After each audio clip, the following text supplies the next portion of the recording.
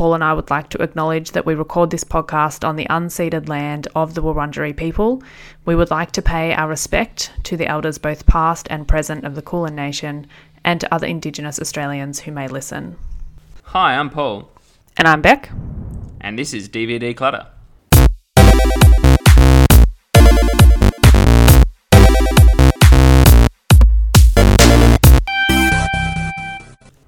Another fortnight, another DVD up for debate. Oh, which actually brings us around to a bit of a faux pas that we did last week, or last fortnight, I should say, where we did not actually decide whether or not I was going to throw out Rocky Horror Picture Show. Yes, everyone's been asking about it. I'm sure. Well, actually, no. Yes, it's been covered in the news. The craziest Hot thing topic. is, I talk to people that are actual fans of this show, and they, and I asked them all. I said, "Did you notice? Do you know what was missing?" And they're like, you didn't talk about, And I was like, "No, we didn't decide on the DVD," and everyone was like, "Oh yeah." So they don't even they don't even care. It's because our analysis has become so good and so much part of the So show. insightful. They forget the purpose of it all. Yeah, well, I just think I think the reason we forgot is that we were both so enamored with the film that we just it didn't even cross our minds that it was an option to throw it away. Yeah. Which is obviously the answer. I'm definitely not throwing away my special edition 25th anniversary DVD of Rocky Horror Picture Show. No, it's not happening. Especially when it's got so many, good special features. It does have a lot of good special features. Yeah. Although I don't know if I'll watch the whole thing with the audience participation as well, because it's quite jarring. It's not a great experience. It's comforting to know you've got it. Yeah, that's right. If the cinemas never open again, maybe we can recreate that experience. Have you been since they've reopened? Have they reopened now? Yeah. Oh, no, I haven't. But we are booked in to go into the drive-in next week. Yeah. So that's very exciting. As part of the Queer Film Festival, which was obviously shut down in the middle of COVID. And now they're relaunching a few films. And one of them is at the drive-in, which is actually the film I think I've talked about briefly on the show, because Clea Duvall, one of my all-time crushes, has directed this film, and it's got Kristen Stewart in it, one of my other all-time crushes. So it's, just a highlight. I'm very excited. It's probably going to be terrible, but I won't care. I don't think so. Well, this movie that we're about to talk about today has not been in the cinema for a while. No, for such a long time. But if it did go back to the cinema, I reckon a lot of people would go and watch it if it was back there. Yeah. This one's one of those ones that sort of got that intersection between, we'll debate it later, but I don't think you can deny that this is a good film, but it's also like a Cinema Bros film. So it would definitely get a high turnout. We're talking about the 1995 film Seven, or Seven. Yeah, or Se7N. Yeah. Brad Pitt, David Morgan Fincher. Freeman. Yep. Yep. Sort of All the before he greats. was David Fincher. Well, yes, to us now, but I think he still had some Gravitas. they really wanted him, right? They really wanted him to direct this film. Yeah. I mean, they did offer it to a few other people beforehand, apparently, but they also they wanted him to direct this film. But this definitely has helped shape the way we think of a David Fincher film. Yeah, and this was his first. Because what did he have before this? He had Alien 3, which he famously Alien 3. distanced himself from. Yes. And did he do another one between them? No, I think Alien 3, and then after Alien 3, he was so scarred, he was kind of saying, I'll never do another film again. Yeah. And then he got sent this script, and they were really trying to convince him to do it. And then there's an interesting story about the version of the script that he got sent. I'm not sure if they talked about that on the special features. No. At all? No, not on the ones. There's comprehensive special features here. I made it through quite a few, but there's a lot. There's a lot. Okay. Yeah. Well, I know that's usually at the end of the podcast, but I'll just let you know now. I'll just dive into it. So he was sent. So the original script, and we should say the script, or the screenplay was written by a guy Andrew called something Walker. Andrew Kevin Walker. There you go. And it was his first screenplay. apparently some of the feedback he got was like he'd sent it to another screenwriter who called him and said, you need help, like psychological help, not like writing help. Yeah. I mean, it's fairly dark. If you know this movie, yeah. you know it's pretty dark. And if you haven't seen it, don't go and watch it without, looking it up a little bit, I think, because the themes are incredibly dark. In terms of what it physically shows you, it does show you a fair bit of gore, I suppose, but not as much as it potentially could, but a lot is implied, and there's a lot of the themes that are just so dark. So the original, which I don't even know if I should, it's fine. We all know the ending, right? Yeah. What's in the box? Yeah, that's it. And this movie, I think, sort of got the prominence because of the ending. Like, I think the ending is one of the best bits of the movie. But yeah, hopefully everyone knows it, or if you don't, I don't know. Stop the podcast, go watch it and replay. Yeah. Yeah, so the ending, Brad Pitt's wife's head is in the box and it's terrible and it's dark, and he ends up having to make this decision whether or not to kill the serial killer because he's got the gun and he's got the power, and the serial killer wants him to shoot him. So in the original script, it's this, the way it ends, the way that we know it ending. He shoots John Doe, which is the serial killer. But at the start, when they first started like optioning it, or not really optioning, what they first started like shopping around for a director, they were really unhappy with the this particular ending, and they had actually rewritten it, and they'd rewritten it to have more of a kind of happy ending. Yeah, like a more of a like good guys win, blah blah blah. I think I did see this in the special features because I did watch an alternate ending, so that's. Okay. Imagine, this one. Oh, okay. Yeah. Oh, right. Okay. Because then they accidentally sent, when they were trying to get David Fincher on board, they accidentally sent him the original script. They didn't send him the revised script, and he was really interested in the original script, and he was like, wow, this is whatever. It captured his attention. And when they were like, oh no, we fucked up, this is the one we want to do with this happy ending when, everything's fine. And he was like, no, I'm not doing it unless we get this hardcore ending in. And then he was joined by others, like Brad Pitt also said, I'm not doing the film unless the original ending with the head in the box stands. Okay. So wait. So yeah. So the alternate ending I watched was, it still had the head in the box. Yeah, so the alternate ending that you watched, I think, might have been the... Wait, which... Okay, so this is also where I was a bit confused, because when I was watching it with Laura and she was asking me what happens in the end, and I said, well, what happens in the end is he opens, like, he realized he's going, what's in the box? What's in the box? Yeah, thanks. And then he realizes that it's his wife's head, and then he shoots John Doe, and then the screen goes blank. That was my memory of the ending. But in the version that I watched... That was one of the alternate endings I saw. Yes. Yeah. Okay, yes. And in the version that I watched that I got from Google Play, the ending was quite different. Well, it wasn't quite different, but that happened, like the shot happened. But then you got this whole section afterwards where you kind of see them wrapping up, and you hear Morgan Freeman kind of doing a bit of a voiceover. Okay. So the one that was on the DVD... The actual ending on the DVD was, you see Brad Pitt get into a police car and a detective talking to Morgan Freeman. Yeah. And Morgan Freeman said, I'll be around, so sort of saying that he's not going to retire. Okay, yep. That was and a voiceover thing, like a quote? Yeah. Of him talking at the end? Yeah, that's it. Yeah, okay. I think that's the same one that I saw. Yeah. And then the second alternate ending that was on the DVD had Morgan Freeman shoot John Doe. Oh, yes. That was another option that they had originally planned. Not shot, so it was storyboarded, but... Yes, that's right. That actually was... Sorry, that was the original script. And then they changed it to Will's doing it, to Brad Pitt's character doing it. And then they didn't even want to have it. They wanted to have a happy-go-lucky ending. So the ending that I saw on the DVD, that was the happy-go-lucky ending? No. I don't think they didn't shoot the happy ending.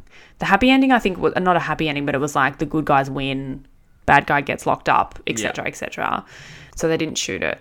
But I think the one that I originally watched was there one version where it just cut to black after he shoots? That was one of the alternate endings on the DVD. Yeah. So I think I must have watched the director's cut, because when I watched this one, and saw, because I think that's what David Fincher wanted. He wanted it just to cut to black afterwards, so it was more like, that's it. And then you've got this like shock factor of like, fuck, what just happened?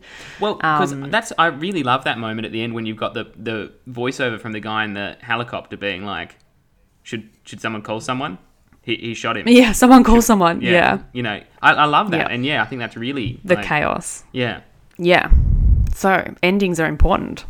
So we've kind of jumped around a bit from our normal format, but We have. who cares?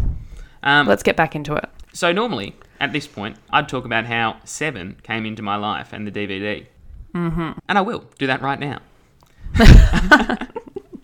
So That was a great... no, don't worry. I'm thinking about essay writing and telling the reader what you're going to say before you say it. yeah, my English exam, A+. A+. Brilliant. So this was one of the films... Growing up, I was really not into horror films. Very, very scared of horror films. Very scared of anything with the R rating. Originally scared of anything with the M rating. I remember the first time I went to go see an M-rated film at the cinemas, and I think it was like SWAT or something, some action movie. And I remember turning to my friend I went to see it with, and I'm like, I'm just going to close my eyes and my ears during all the trailers because there'll be other M-rated films advertised. And I so innocent. I didn't want to see no horror. Later on, How I old realized were you? I would have been like, maybe 12 or not a baby, but I realized later on that I'd actually watched a lot of M-rated films as a kid. Yeah. I hadn't been explicitly told that it was a... Yes, you didn't have the fear factor. Because I very much associated MA and R with that would mean a horror film, which I think came from... Yeah, right, can you okay. remember the old ratings advertisement at the start of VHSs that had the family all wearing like different ratings shirts watching... Oh, vaguely. Yeah, and then...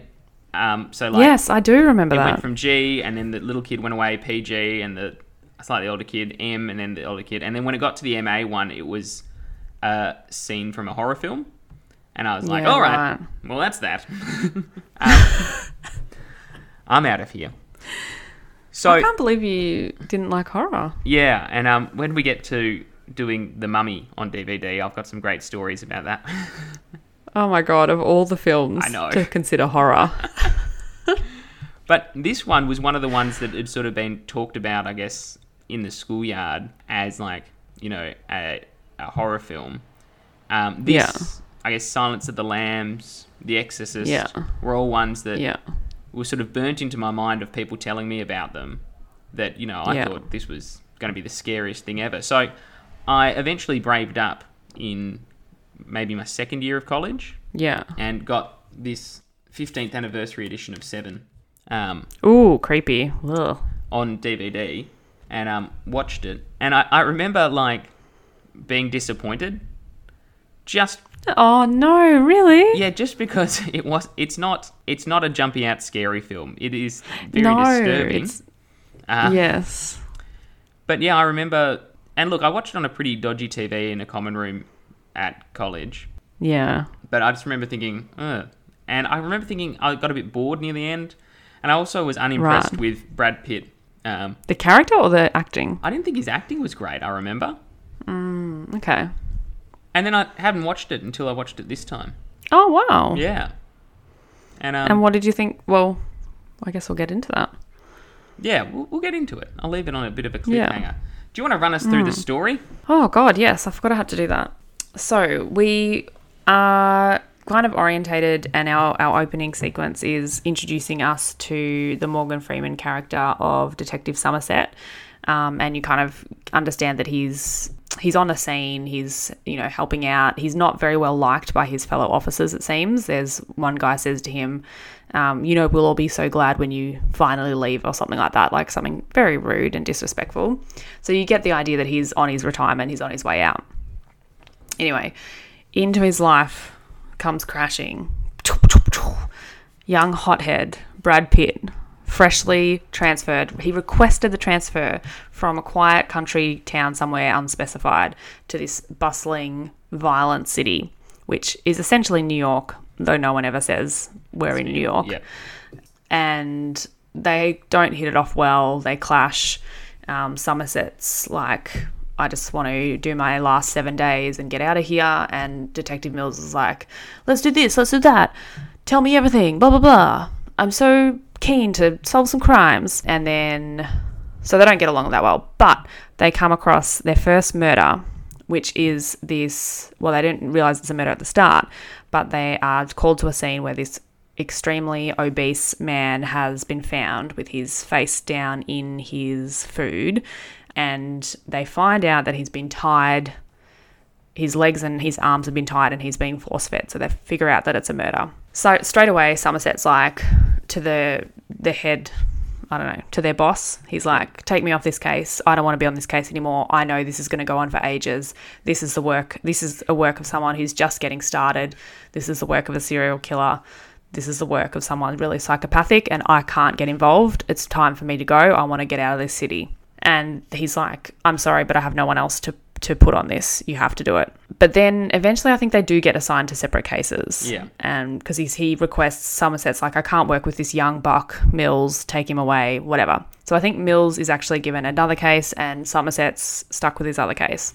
Yeah. Then turns out, of all things, the next case that Mills is assigned to turns out to be really linked to the one that Somerset is assigned to. So again, they join forces. And the second murder is I forgot to say that in this first murder with this guy who had eaten and his stomach essentially exploded, and that's how he died, or had been force-fed, I'm sorry, they had found the word greed written across the wall in Greece as well. Not quite. Yeah, behind the fridge. Yeah, What? but it was gluttony. Gluttony, sorry, not greed. And they don't find that until after. So they see greed written in blood at this second murder. Yes, sorry, after yes. that Greed's Morgan, related to money, right. Morgan Freeman that's goes right. back to the fridge and looks behind it, and that's when he sees gluttony. And looks behind it, yeah. Oh, shit, So they're all with the connected. second one, that's right. The second murder is like a wealthy politician, and the greed is more related to the money greed rather than the gluttony. So anyway, they're all related. They realise that it's all about the 7 deadly sins. They start reading up on the 7 deadly sins. Brad Pitt's wife plays a pivotal role in reuniting them as one and, making them laugh over their differences and finally work together as a team. So they decided to start tracking down this killer. They track him down. They're trying all these tricks, blah, blah, blah, blah, blah. They think they've got the guy. Then it turns out that's not the guy. That's actually another victim. He's just cut off this guy's hand and used it to paint use the fingerprints to put them on a different trail. So it's wild goose chase. Anyway, eventually they have this great idea. How do you find out about 7 deadly sins? You read about it. So they go to the library and they're like, what books? Actually, Somerset already knew this. These are all the books that mention 7 deadly sins because he's really well read. Anyway, so go to the public library. And then he also, amazingly, has a friend in the FBI who happens to owe him a favour. And it turns out, did you know, the FBI also tracks what books you take out from the library. And they've got red flags on books that mention all these things. So they are able to track down a list of people that have hired out or loaned out these books that mention the 7 deadly sins. So that's great. They're like, fine, we'll get started. Amazingly, the first one they go to, they're like, we'll just talk to him. We'll just see what's going on. We're not even meant to be here. We can't prosecute. They knock on the door. No one answers. Suddenly, this guy appears at the end of the hallway. He looks at them. They look at him. Tension rises. Suddenly, he pulls out a gun, starts shooting at them. They're like, holy shit, it's the guy. And it turns out it is the guy. They don't catch him. He runs away. Shots fired, etc. Then we see another example of Detective Mills, Brad Pitt's character's hot-headedness when he just bashes down the door even though they don't have a warrant. They somehow fix that by paying off someone to pretend that they'd called in a tip, etc. Anyway, they get into this guy's house. They call him John Doe because they don't know who he is. Oh, no, total insanity. That's also the name on his library card. Oh, is it? Yeah. I missed that. Okay, yeah. I just thought it was the name that people give dead bodies that they don't know. They're like, what a joke, because they're like, yeah. literally, his name is Jonathan Doe. But it's not. No. Anyway, his house is full of terrible things, books with all of his planning in it, these crazy rants, religious rants, all of this stuff. So they're like, holy shit, this guy's totally insane. Then I can't really remember what else happens in between. There's another victim There's Pride, of the pride and cut off her lust nose as well. despite her face, and then the lust one's really distressing. The last one is full on. Yeah. And then... Yep. And then they're just like, you know, going about their daily business, trying to solve this crime, walking up in their office, and someone gets out of a taxi, walks in, has blood all over himself, and looks up at them and yells, "Detective! Detective!" And who is it? It's John Doe, ready to give himself up. So there we are. And he's like, "I really admire you, Detective Mills, blah, blah, blah, blah." And this is the big twist for the audiences at the time. John Doe is played by none other than Kevin Spacey, who was quite famous at the time. Still is now. Less respected. Maybe infamous now. Still famous. Infamous, yes, yeah. Good point. In very creepy, like just so creepy. He is super creepy. I mean, super creepy. Just an amazing portrayal of a psychopath. And maybe it's because he's part psychopath. It's almost like he is a giant creep, you know? Yeah, exactly. So, and then he's like, "Guys, I'll take you to the other victim. There's another victim. Like, I'll take you there. It's fine." And they're like, "Fine, we'll take you there, whatever." So they get into... Oh, we didn't even mention Sloth, actually. There's another victim, Sloth. We might talk about the victims in a bit more detail if we want to talk about how creepy they were. Well, Sloth's the one that that's the wild goose chase. That's the... Yes, that's right. Yes. The guy with the fingerprints. Yeah, that's right. Yeah. So they get in a car. He's refusing to go with anyone except for Mills and Somerset. So we've got Brad Pitt, Morgan Freeman, Kevin Spacey, all in a car driving away from the city. They get out to the countryside somewhere. They're like driving down this like highway with nothing around them except for corn crops or something. Electricity towers. And then all those electricity towers as well. Beautiful scenery, great cinematography, blah, blah, blah. And then he's like, where is it? Oh, it's just up here. Pull over. They get out of the car. They walk a couple of meters away from the car, maybe 50 meters away from the car. And then suddenly, oh my God, they spot a truck coming down towards them. There's like, it's totally desolate. There's no one else around. And just this truck like coming down the path, coming down the highway.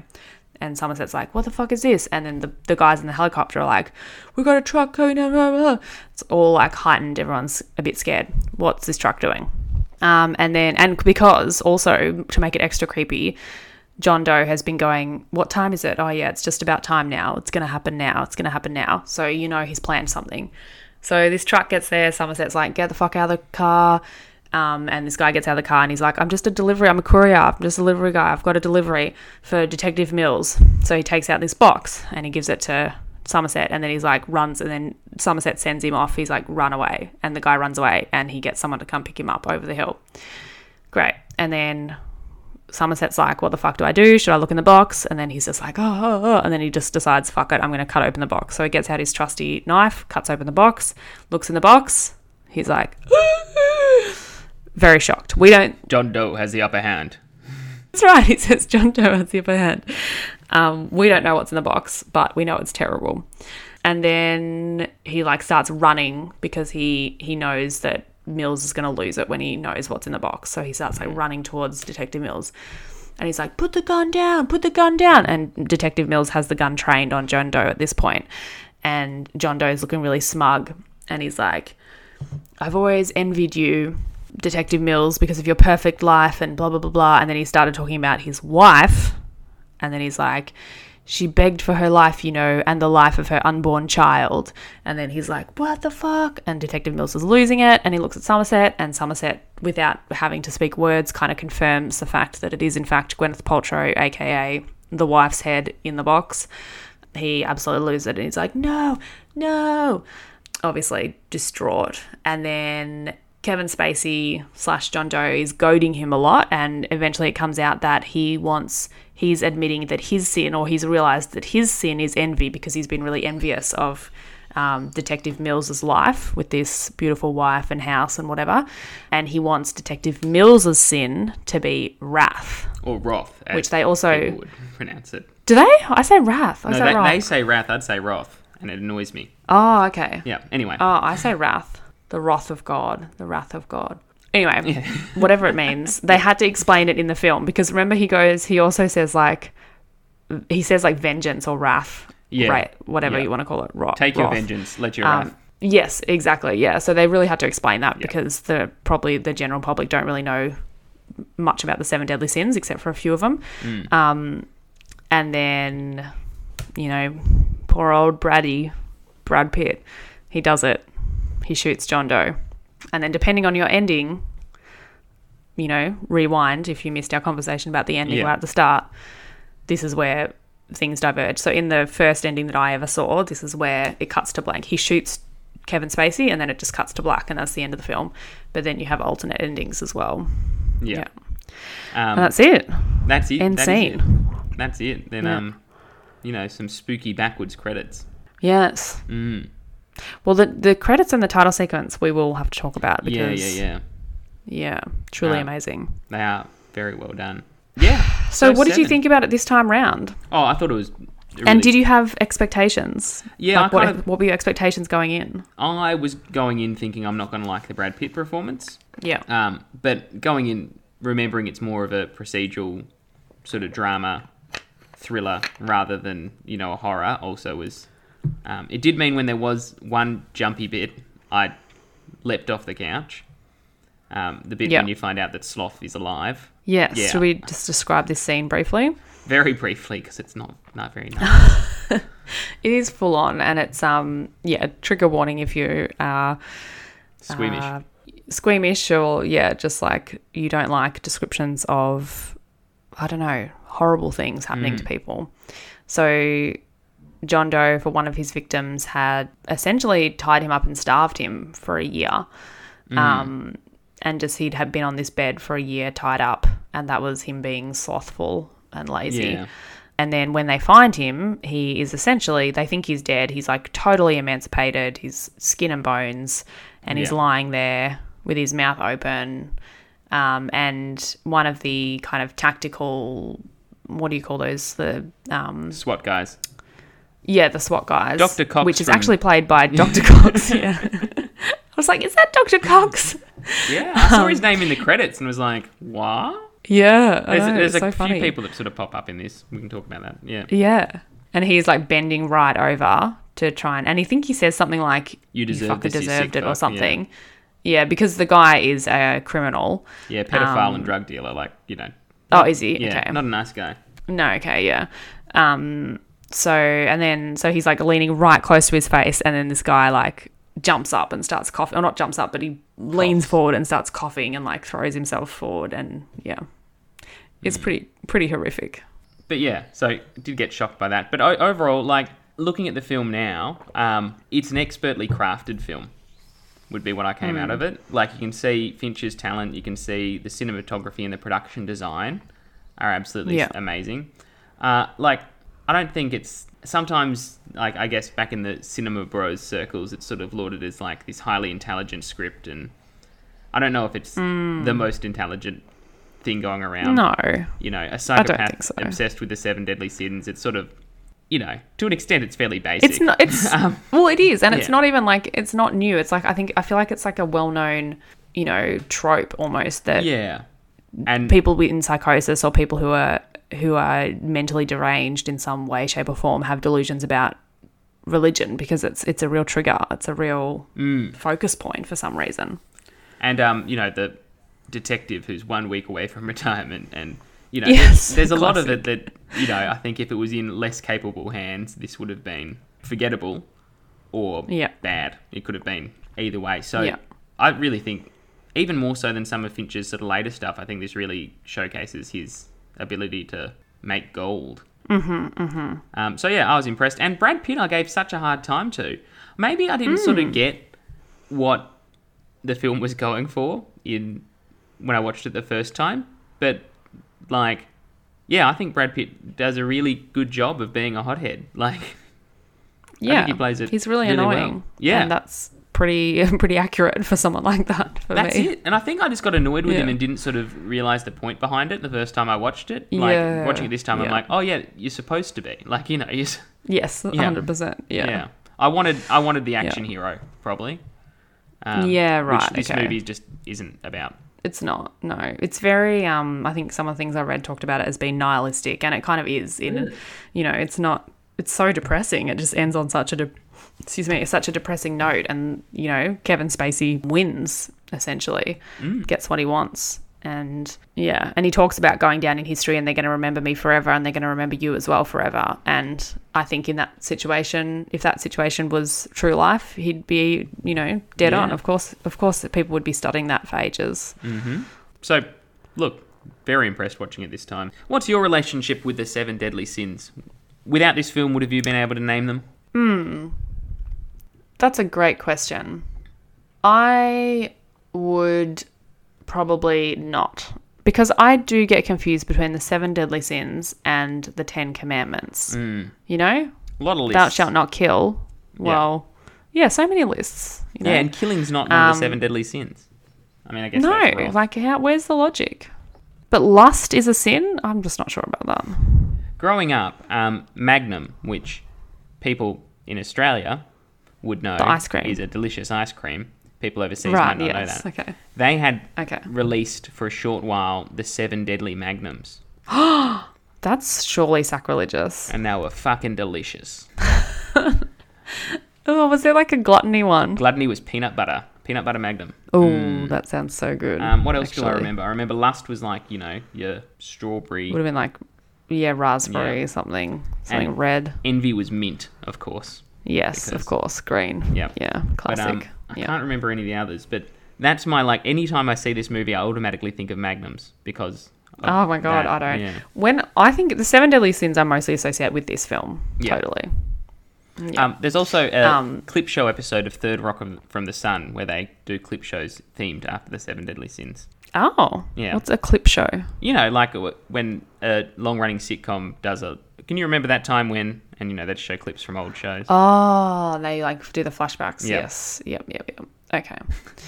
Yeah, I think I saw this film at uni actually, and the first time I ever saw it was I didn't actually watch the whole thing. I was doing a whole subject on title sequences. Can you imagine? What a life. That would be amazing. Yeah, I know. It's really interesting. I just took it for granted. Yeah. I took it for granted, Paul. So we looked at this as a title sequence because it has been really well respected as an amazing title sequence. And I think won awards for it. Yeah. Did you read about the history of this title sequence? Just a tiny bit, but Yeah. I can't remember off the top of my head. So So the history that I read about it was that apparently the original title sequence that was planned sounded very boring. It was going to be basically Morgan Freeman inspecting a country home and then driving back to the city. that's right. Yes. Um, yes, I remember that. Which, you know, how good is that we didn't have to have that? Instead, we had this Yes. amazing thing. And this sort of links in really well. There was a special feature on the title sequence, which I didn't watch. I'll quickly show you the list of special features. But there's a huge please. list there. It's one of those full second discs. And Wow. 4 separate Yep. audio commentaries. Oh my god. But yeah, one of the features I didn't watch was on the title sequence, but one of the ones I did watch was on the creation of the notebooks. Oh yeah. Yep. And part of the reason that they changed to the different title sequence, apart from I think also just needing something for a test screening, was that so much work had been put into these notebooks. Which he had. We should, just give a bit of the background. When they walk in or when they bust into his house, his apartment, they find a whole room filled, floor to ceiling with these notebooks with just absolute nonsensical, biblical Stream of consciousness. writings. But then all these like photos of like different grotesque things put through it, as well as all like these handwritten things and diagrams and the 2 people responsible about who are part of the art department, like they were all created from scratch, like hand sewn together notebooks, everything written out, all that stuff made up. They did all this research and got all these really gross pictures developed. A lot of those were like actual medical pictures too. Oh no, really? And They shouldn't do. They can't do that in movies. yeah, and there was a lot of really disturbing content in there. Like they went through old prison records and got actual descriptions of crimes and Oh my god. like I actually filled them in, and Yeah. which is I read that. wild But because you see them for half a second in the film. That's right. Yeah. But then they were used. And I think the for- original, yeah. Well, I think the original title sequence that was proposed as well featured the books much more heavily. So Okay, yeah. he really wanted to focus on the books. And then they did a second round where they came up with what they've got now, which is partly the books and, you know, the images and everything, but partly also John Doe, you know, cutting off his fingertips, because that was one of the things he did to get rid of his Identity. fingerprints. Yeah. Yeah. But also, So they wove them together a bit. what I loved about that opening sequence was that all the titles, they weren't a font. They were all black screens, and then scratched. So it was all Yeah. What amazing craftsmanship again, just to go Yeah. into something like that. Yeah. And to get just the authenticity behind it, I suppose. Like that real, they wanted to make it look as good as it could. And then the music is just so, you know, all this discordant notes. And I think it's a Nine Inch Nails, a remix of a Nine Inch Nails song. Yeah. Yeah. Just like fucking creepy. Yeah, but really sets the tone in a... It does set the tone. Yeah. So in my year 11, actually it might have even been year 10 media class when I first started teaching media, one of the tasks, I think it was year 10 actually, one of the tasks or one of the units that I wrote was about title sequences, and I showed this title sequence as an example a few times, obviously realizing it was R, and just like told the kids not to watch it, and hopefully they didn't Yeah. until later. But it is just such a good example of how a title sequence can really frame what you're expecting of the film. And then I got some beautiful title sequences out of the kids as well. Oh, brilliant. I mean, I didn't do much. They just Yeah. did the work. Very interesting title sequence. One where you get to see almost the full cast of the film, which, as we said, included Dr. Cox from Scrubs as the angry SWAT guy, but also had Toby from The West Wing, or Richard Schiff, played John Wait, Doe's... really? Yeah, John Doe's lawyer at the end. Oh my God, I did not pick up on that. Yeah, and he plays it really well, like a lawyer that's being paid by a psychopath. Slimy. Yeah, so slimy. How did I not pick up on that? Oh my God, that's so funny. But I love it when you watch an older film and see famous people. You're like, wow. They started small. Speaking of age, if you'd asked me before doing this movie what year did Seven come out, I would have said early thousands in a heartbeat. Because this is the edition I've got here is the 15th anniversary edition. You know, I would have bought this. Well, obviously. Well, it doesn't like in it. 2010. I feel like thanks. I feel like the themes or the content doesn't age in this film. No. Like it's shocking now. It would have been really shocking then. Yeah. Yeah. And the It's creepiness just of it is all added to because I guess of the discussed Kevin Spacey. Yes. I felt Yes. Yeah. Yeah. I felt I a layer of always that. felt like he was I just always felt that he was so creepy in this film. To be honest with you, the two films that I associate him mostly with. Oh no, then he was in like some random film that I watched when I was a kid and I didn't really like him in that. But the two films that I associate him most with, or maybe you're going to, no, it's this film and American Beauty. Yeah. And he's a creep in both of them. Yeah. Totally. This comes naturally. Yep. Ugh. But his dead eyes, like, you know, those dead eyes, that's something. A very believable performance. I think all the It performances... really reminded me... sorry, you go. Oh, no, you go. I was just going to say, I think if you think of, you know, the four major people in it, really you got Brad Pitt, Morgan Freeman, Kevin Spacey and Gwyneth Paltrow. I think all of them do an excellent job. Yeah, I would agree. There's no point where I felt like, oh, they're acting or this seems out of character or this seems wrong. Well, since you mentioned Gwyneth Paltrow, let's talk about women in this film. Yeah, well, we did. We talked about Gwyneth Paltrow, right? Okay. Yeah, I just was so frustrated that she's the one, again, it's just the woman playing that secondary role of bringing the two men together and embracing the emotional side of the man, which is exactly what we talked about in, I think it was in Spider-Man, actually. Yeah. When the wife of Octopus Guy is the only one who asks Tobey Maguire's character about, do you have a girlfriend or whatever? Yeah. It was literally like word for word. The exact same thing happened in this film.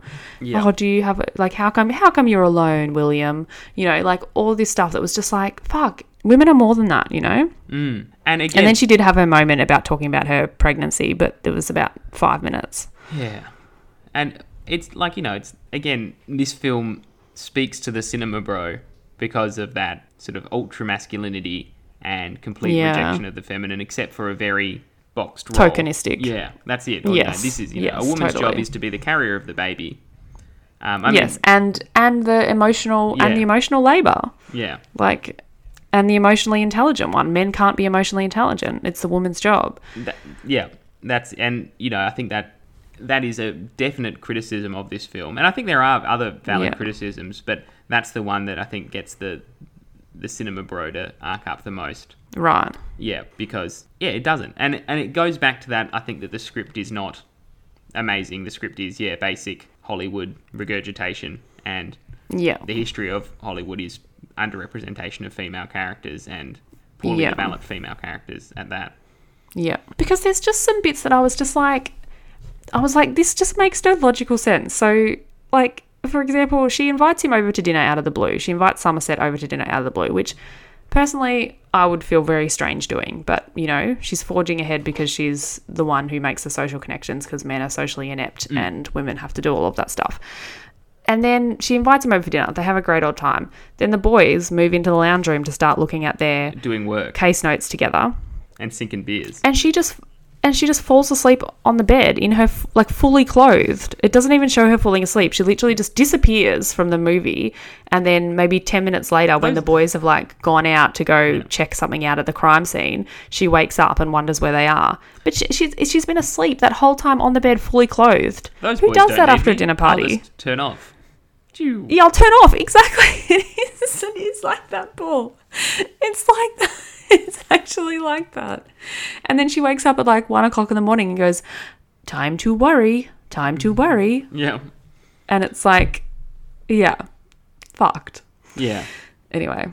But other than that, you know, representation of women across the board, we've only got Gwyneth Paltrow. There's not really any other women in there except for victims. Yeah. No women of colour at all. But even the female victims' stories are brushed over. Like, Lust, it becomes more about the man that had to kill her. That's true, yeah. And then Pride, I felt the same way, I guess, when I first watched it as I did this time. It felt very much like oh shit, we've got one more to do. Yeah.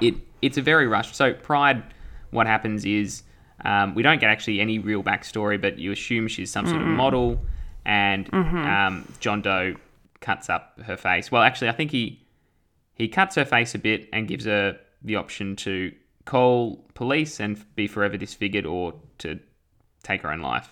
Suicide. Yeah. Yeah. And she chooses suicide. Yeah. Which, again, is, I don't know, like, why couldn't the man have been Pride? yeah, There's the whole thing is, like, filled with patriarchal nonsense. Like, do a woman for sloth or gluttony? You know, why do all these, the default again is the man? And we get so much sort of backstory into, especially the Greed, the lawyer that we hear about, and, you know, he does this and this and this, and, you know, he does this. Whereas, Pride's very much like, she's a pretty woman, sinner. Yes, that's right. What more do you want to know? Yeah. Obviously full of sin. Yes. And then with Lust, we just know that she was a sex worker, and that's it. Yeah. And it's just very disrespectful. Yeah. Quite a few other characters of colour, though, which was nice to see. Yeah. Just in supporting roles across the board. Which was good. All men, obviously. But, yeah. And I think... if more films did that now, we, you know, like, had that mix, that would be nice. Like, I can't believe they did that in 95 and it hasn't been continued. Definitely. But, I mean, I think as far as women's representation, and I don't think it's completely his fault, but it is something that his fan base, I guess, have dirtied him with. But Fincher's representation of women in his films, you know, something that's... come under criticism. Yeah. And again, I just think it's because you've got the cinema bro culture around this and around Fight Club that that draws that in. Just because people offer valid criticism, and it's the arc up of the how dare you criticize. Yeah. Yeah. It's just like, you know, Paul, we're part of a a couple of people who are doing a deep dive into our own white supremacist beliefs and trying to challenge those beliefs by doing the working through the workbook called Me and White Supremacy, which I highly recommend to anyone who would like to tackle their own internal bias. Is that what it's called? Yeah. Unconscious bias, I should say. That's been fed to you through society.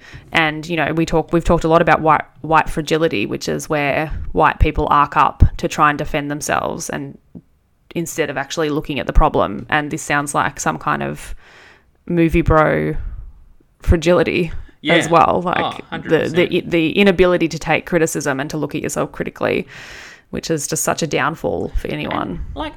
And, we'll get to Fight Club eventually, because I've got it on DVD. Because I am a cinema bro.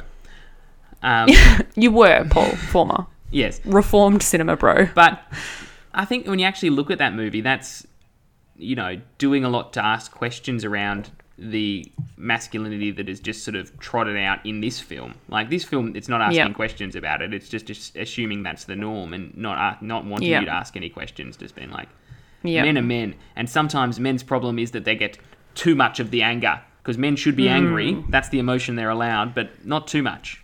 Not too much. Exactly. They've got to be able to control their anger. Yeah. And that's emotional intelligence for a man. Because anger is a man's problem, you know? Could basically be this one. Anyway. Men, right? Yeah. Fuck, man. So, what else about 7? Does it deserve its R rating? Yes. Oh, gosh. This is very distressing. It is. The most distressing is the lust one with the knife as a dildo or a harness strap-on dildo thing. That gives it its R rating, I think, surely. Yeah, and look, and the Australian Rating Board is pretty clear that sexual violence is, that's an R. And yeah, totally. I feel like you shouldn't be watching this film until you're past 18. No, very much so. Deserves the R rating. Which I think was part of my problem growing up with that whole horror film thing, is when I eventually did get into horror films, I'd go, oh, the scariest horrors must be the R. But most of the time, a good jump-out horror film is going to cap off at an MA. You might get a bit of gore. But R's are really saved for something a bit more sinister. And what do you find more scary? I think I obviously find the more sinister stuff more scary, but, you know, when you want sometimes to watch a horror movie, you actually just want that something jumps out and it's not something that's less lasting. You know, this film... You don't have to think about it afterwards, This film, I watched it on Tuesday and there's still sort of some images that pop up. There you go. Ooh. Yeah, of course. Yeah. Which is why I've always said the Antichrist is my most feared movie, because I could not stop thinking about that afterwards. And I don't think there's that much that's so super gruesome in that film. No, again, sexual violence. Yes. So. Well, we'll talk about it when we talk about it. Yeah. But yeah. Man, we've got some great films to come along. Should we just do like a year of horror? Yeah. Next year? Yeah. If we'd known what this year was going to be, Beck. This would have been our year of horror. A year of horror. But instead of being a year of Hanks. That's true. Well, I think when we were really in the shit, we wanted something positive. Yep. Totally. Yeah. You got to have a balance. This film also reminded me of Chinatown. Oh, yeah. Because of it's like so dark and the ending is so depressing, you know, like the ending of Chinatown is just like, you know, and the world is a terrible place and everything's fucked. And this ending very much reminded me of that. You're right. I think that's very legitimate. Yeah. I can't say who directed Chinatown. Do you know? No, that's bad, isn't it? Me neither. But I suppose it's a Jack Nicholson noir film from like, I don't know, the 60s? 70s. Directed by Roman Polanski. That guy. Oh, yes, of course it was. Speaking of creeps, it was Roman Polanski. Yes. Oh, my God. Because I remember he actually appears in it as well at one point. Gross. Yeah. Yes, gross. But that movie also captured me in terms of like how creepy and dark it was. Yeah. Well, I mean, but it's the just same. It's so disappointing. You can think about, I guess, also Rosemary's Baby would be another one in his canon that has that same sort of outgoing message of, well, we're all fucked. Yes. Maybe that's because he was fucked. Yep, anyway, we'll save that for Polanski films in the future. Yeah. Yeah. Do you have any? I've got Rosemary's Baby, and I think I've got... Okay. No, I have to look. I had Chinatown at some point, so I'd like to do that. And there's another film, Badlands, I'd really like to do at some point, which I used to have on DVD, and I can't find that either. So... yes. We'll track them down. We will. What else do we have to say on 7? Well, I think I am done, to be honest. But I'll definitely watch this film again. I think all I really wanted to talk about a little bit was, I guess, David Fincher a little bit more. Yeah. So when you sort of see this one now, I haven't seen Zodiac. Oh, I have. Yeah, but I have know about it, and the vibe I kind of get is that this almost kind of works as a prototype for Zodiac a bit. Very much so. And the interesting thing is Zodiac was actually his first film shooting on digital. Oh, okay. And it's sort of like a thing, like there's some great interviews with Mark Ruffalo and some of the guys from The Social Network talking about David Fincher is a master of his craft, but he is the master. So what he's notorious for is doing about 80 takes. And digital really opened him up to being able to do that. Because he wants sort of every option on the table. And, oh, God, that's a nightmare. And the actors, talk about they sort of feel like their agency's removed because they don't really get a choice of... And he's kind of open about it. How they want to approach it. Yeah, he's kind of open about it too. He's sort of like, yeah, that's sort of my thing. Like, I've got a vision and it's got to be this way. Yeah. Or when I sculpt my vision, I want to have all the, every single piece to play with. But yeah, Mark Ruffalo lost it a bit. And then does he... oh, really? Yeah. Well, I think it was one scene where, like, they'd shot it 20, 30 times, and David Fincher just deleted it all, because he's like, digital, delete. That's not, That is not seeing the actors as human at all. Yeah. It's wild that he's obviously got such a talent, and he must, be personable at enough that people do want to work with him. I do get flashes of... Have you seen behind-the-scenes footage of George Lucas directing? No. It's very much like, walk 3 steps left, 4 steps right, say line. It's he isn't working, he clearly doesn't see actors as doing. So they can't wait for the world in which actors are replaced by But then also, I think CGI. David Fincher, needs the reality of the performance, but he just wants to be the one who picks which performance. So he then sits in the editing suite scrolling through all this shit? Yeah. God, what a nightmare. So this was back in the days when he was still sort of very green and people probably weren't going to put up with that shit, and B, you're filming on film, so the studio's not going to put up with that shit. But, totally wild. And even listening to him, I listened to his commentary on one of the endings, and he's just so into the craftsmanship of it, Of filmmaking. Yeah, he really didn't care too much about the story, even though the commentary was over the ending to sort of, I guess, explain why they went with he sort of adds it in as the last thing, and he was sort of like, we kind of thought it would be better with Mills shooting. Anyway. Right. But all of it was about looking at these storyboards, and he's just like, yeah, that's the thing with storyboards. You can see in this shot where you've got the electricity tower slightly more in the background, but we can't do that because we've got a see something lens, blah, blah, blah. And it goes really into oh, wow. detailed tech stuff that I'm like, Wow. And he was sort of cursing. He's like, I really wanted to see just that amount of electricity tower over the top of the actor's head at this, But really, really loves the technicality of it, and it shows. Like, he was obviously still developing his craft, but I just remember watching Gone Girl and just being mesmerized by how beautiful that film is. Yeah. Yeah. Anyway, that was a little rant on David Fincher. David Fincher. What's his most recent film? So he's just had one come out on Netflix called Mank, which has sort of been his big passion project. It's about the guy who wrote Citizen Kane. Okay. Apparently it's really good. It's a bit like every year Netflix seems to have one of these movies where they say, hey, you auteur director, we're going to let you do whatever you want. Like Roma, I think, was an example. Mm-hmm. Irishman was the extreme example where Scorsese could make a 7-year long film that cost $400 billion. Yeah. And I think this is David Fincher's turn. His dad wrote it and then passed away. And, he's really been pushing to get this done to his exact specifications. Yeah. So people say you can feel that a bit. Then there's no one saying, let's commercialise this a bit or, snappy. Interesting. But I do look forward to watching it. Because before then, he hadn't done anything since Gone Girl. Which has been quite a few years since that. I mean, I guess he was working on House of Cards. Oh, was he? Yeah, because he directed the pilot and a few episodes of that. What's become of Kevin Spacey? Let's be frank. He had those 2 videos that he shot, like, at his home, sort of. Did he? Yeah. He released... They were like, I'm a terrible person, I'm sorry. Not quite.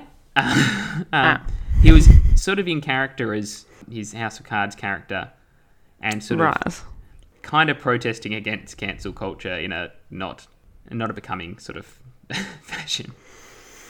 Oh, God damn it. I hate it when I have to dislike people who are good actors. Yep. And Because then he did another one that was sort of the same thing, but Happy Holidays. Fuck you. Yeah, I know.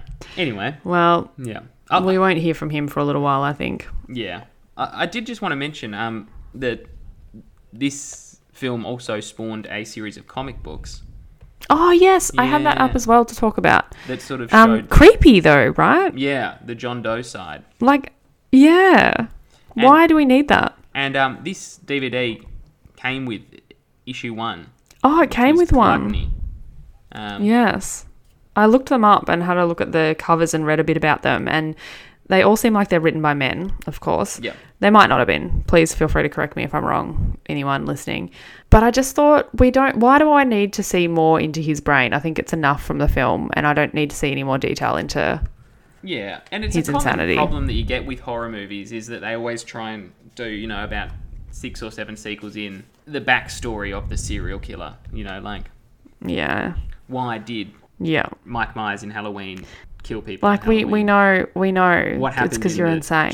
Texas Chainsaw Massacre's childhood. Yeah, no, I don't care. But that's it. No one does care, and I think that would be the problem here. The comic book itself was it was fine. It was the first one in the series, so it was establishing a lot of stuff. Can you show me some of the bits? Yeah, sure. Pages. I mean, it does also include some of that work that they did on those books, but. Oh, okay. Now that I've found out about some of those books weren't all fabricated, it kind of made me feel a bit more stressed. But look, there's a spread. Oh, yeah. Okay. Yeah. The other annoying thing is it sort of gave a backstory to each of the victims, but not a... Like this one, it gives to the gluttony guy, and it's sort of like his parents died when he was young, and it's sort of his inner monologue about himself comforting himself with food. And it's a bit... It's not... clever or anything. It seems a bit not really well thought out. I'm not going to rush out and buy the comic book. Well, when I looked on this website they were all out of stock anyway, Paul, so you're out of luck. Sorry about that. I think I'll be fine. All right, is it time for you to decide? Yeah, it is. Which way do you think I'm going? I think you're going to keep it. Oh, no, maybe I'm wrong. No, I think you're going to keep it. Oh, I don't know now. Because how many are you going to keep again? I can't remember. 40. So you think I'm going to keep it? Well, I did. But if you're only keeping 40 DVDs, maybe you're going to give it away. If you're keeping more than 40, I think you're going to keep it. I think I am. Wait, can I retract? Yep. Oh, yes, okay, got it. Oh, no, I think I am only keeping 40, so I'm not going to keep this one. Oh, that was the double, okay. yeah. Yeah, look, I'm glad I did... You're not going to keep it? Yeah, I'm glad I did revisit it because, as I said, I sort of had that bad taste in my mouth about it from when I watched it 10 years ago. And I'm glad I watched it and gave it a bit more time of day. But when am I going to pull this off the shelf? When am I like, you know what, I want to... When you want a really creepy movie to watch? I don't know. Yeah, I just don't think maybe this is my go-to creep. Fair. That's fair. Yeah. So, it's going to go...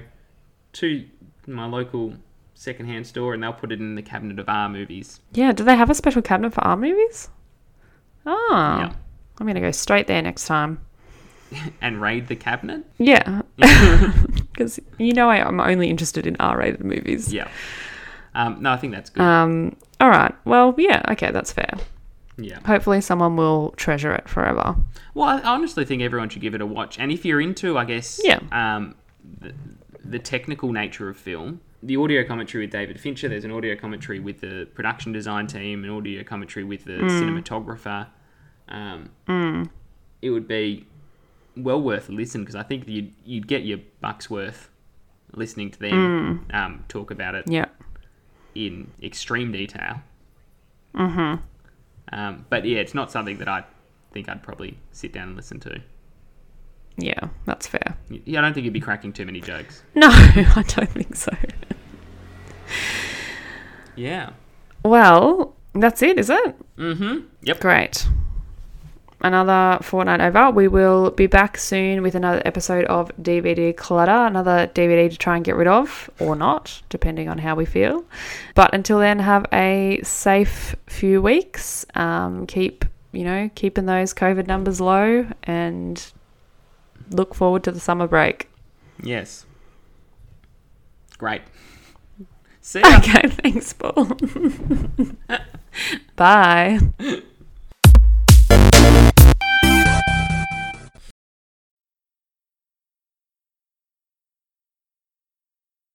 Yeah. It's good we got this down now. We've got this organised, so... Yeah. Exactly, that's it. Pandemic was actually great. Pandemic. Thank you. It was Thank you, actually pandemic. fantastic. Oh, dear. All right. I I kick it off, don't I? You do. Yep.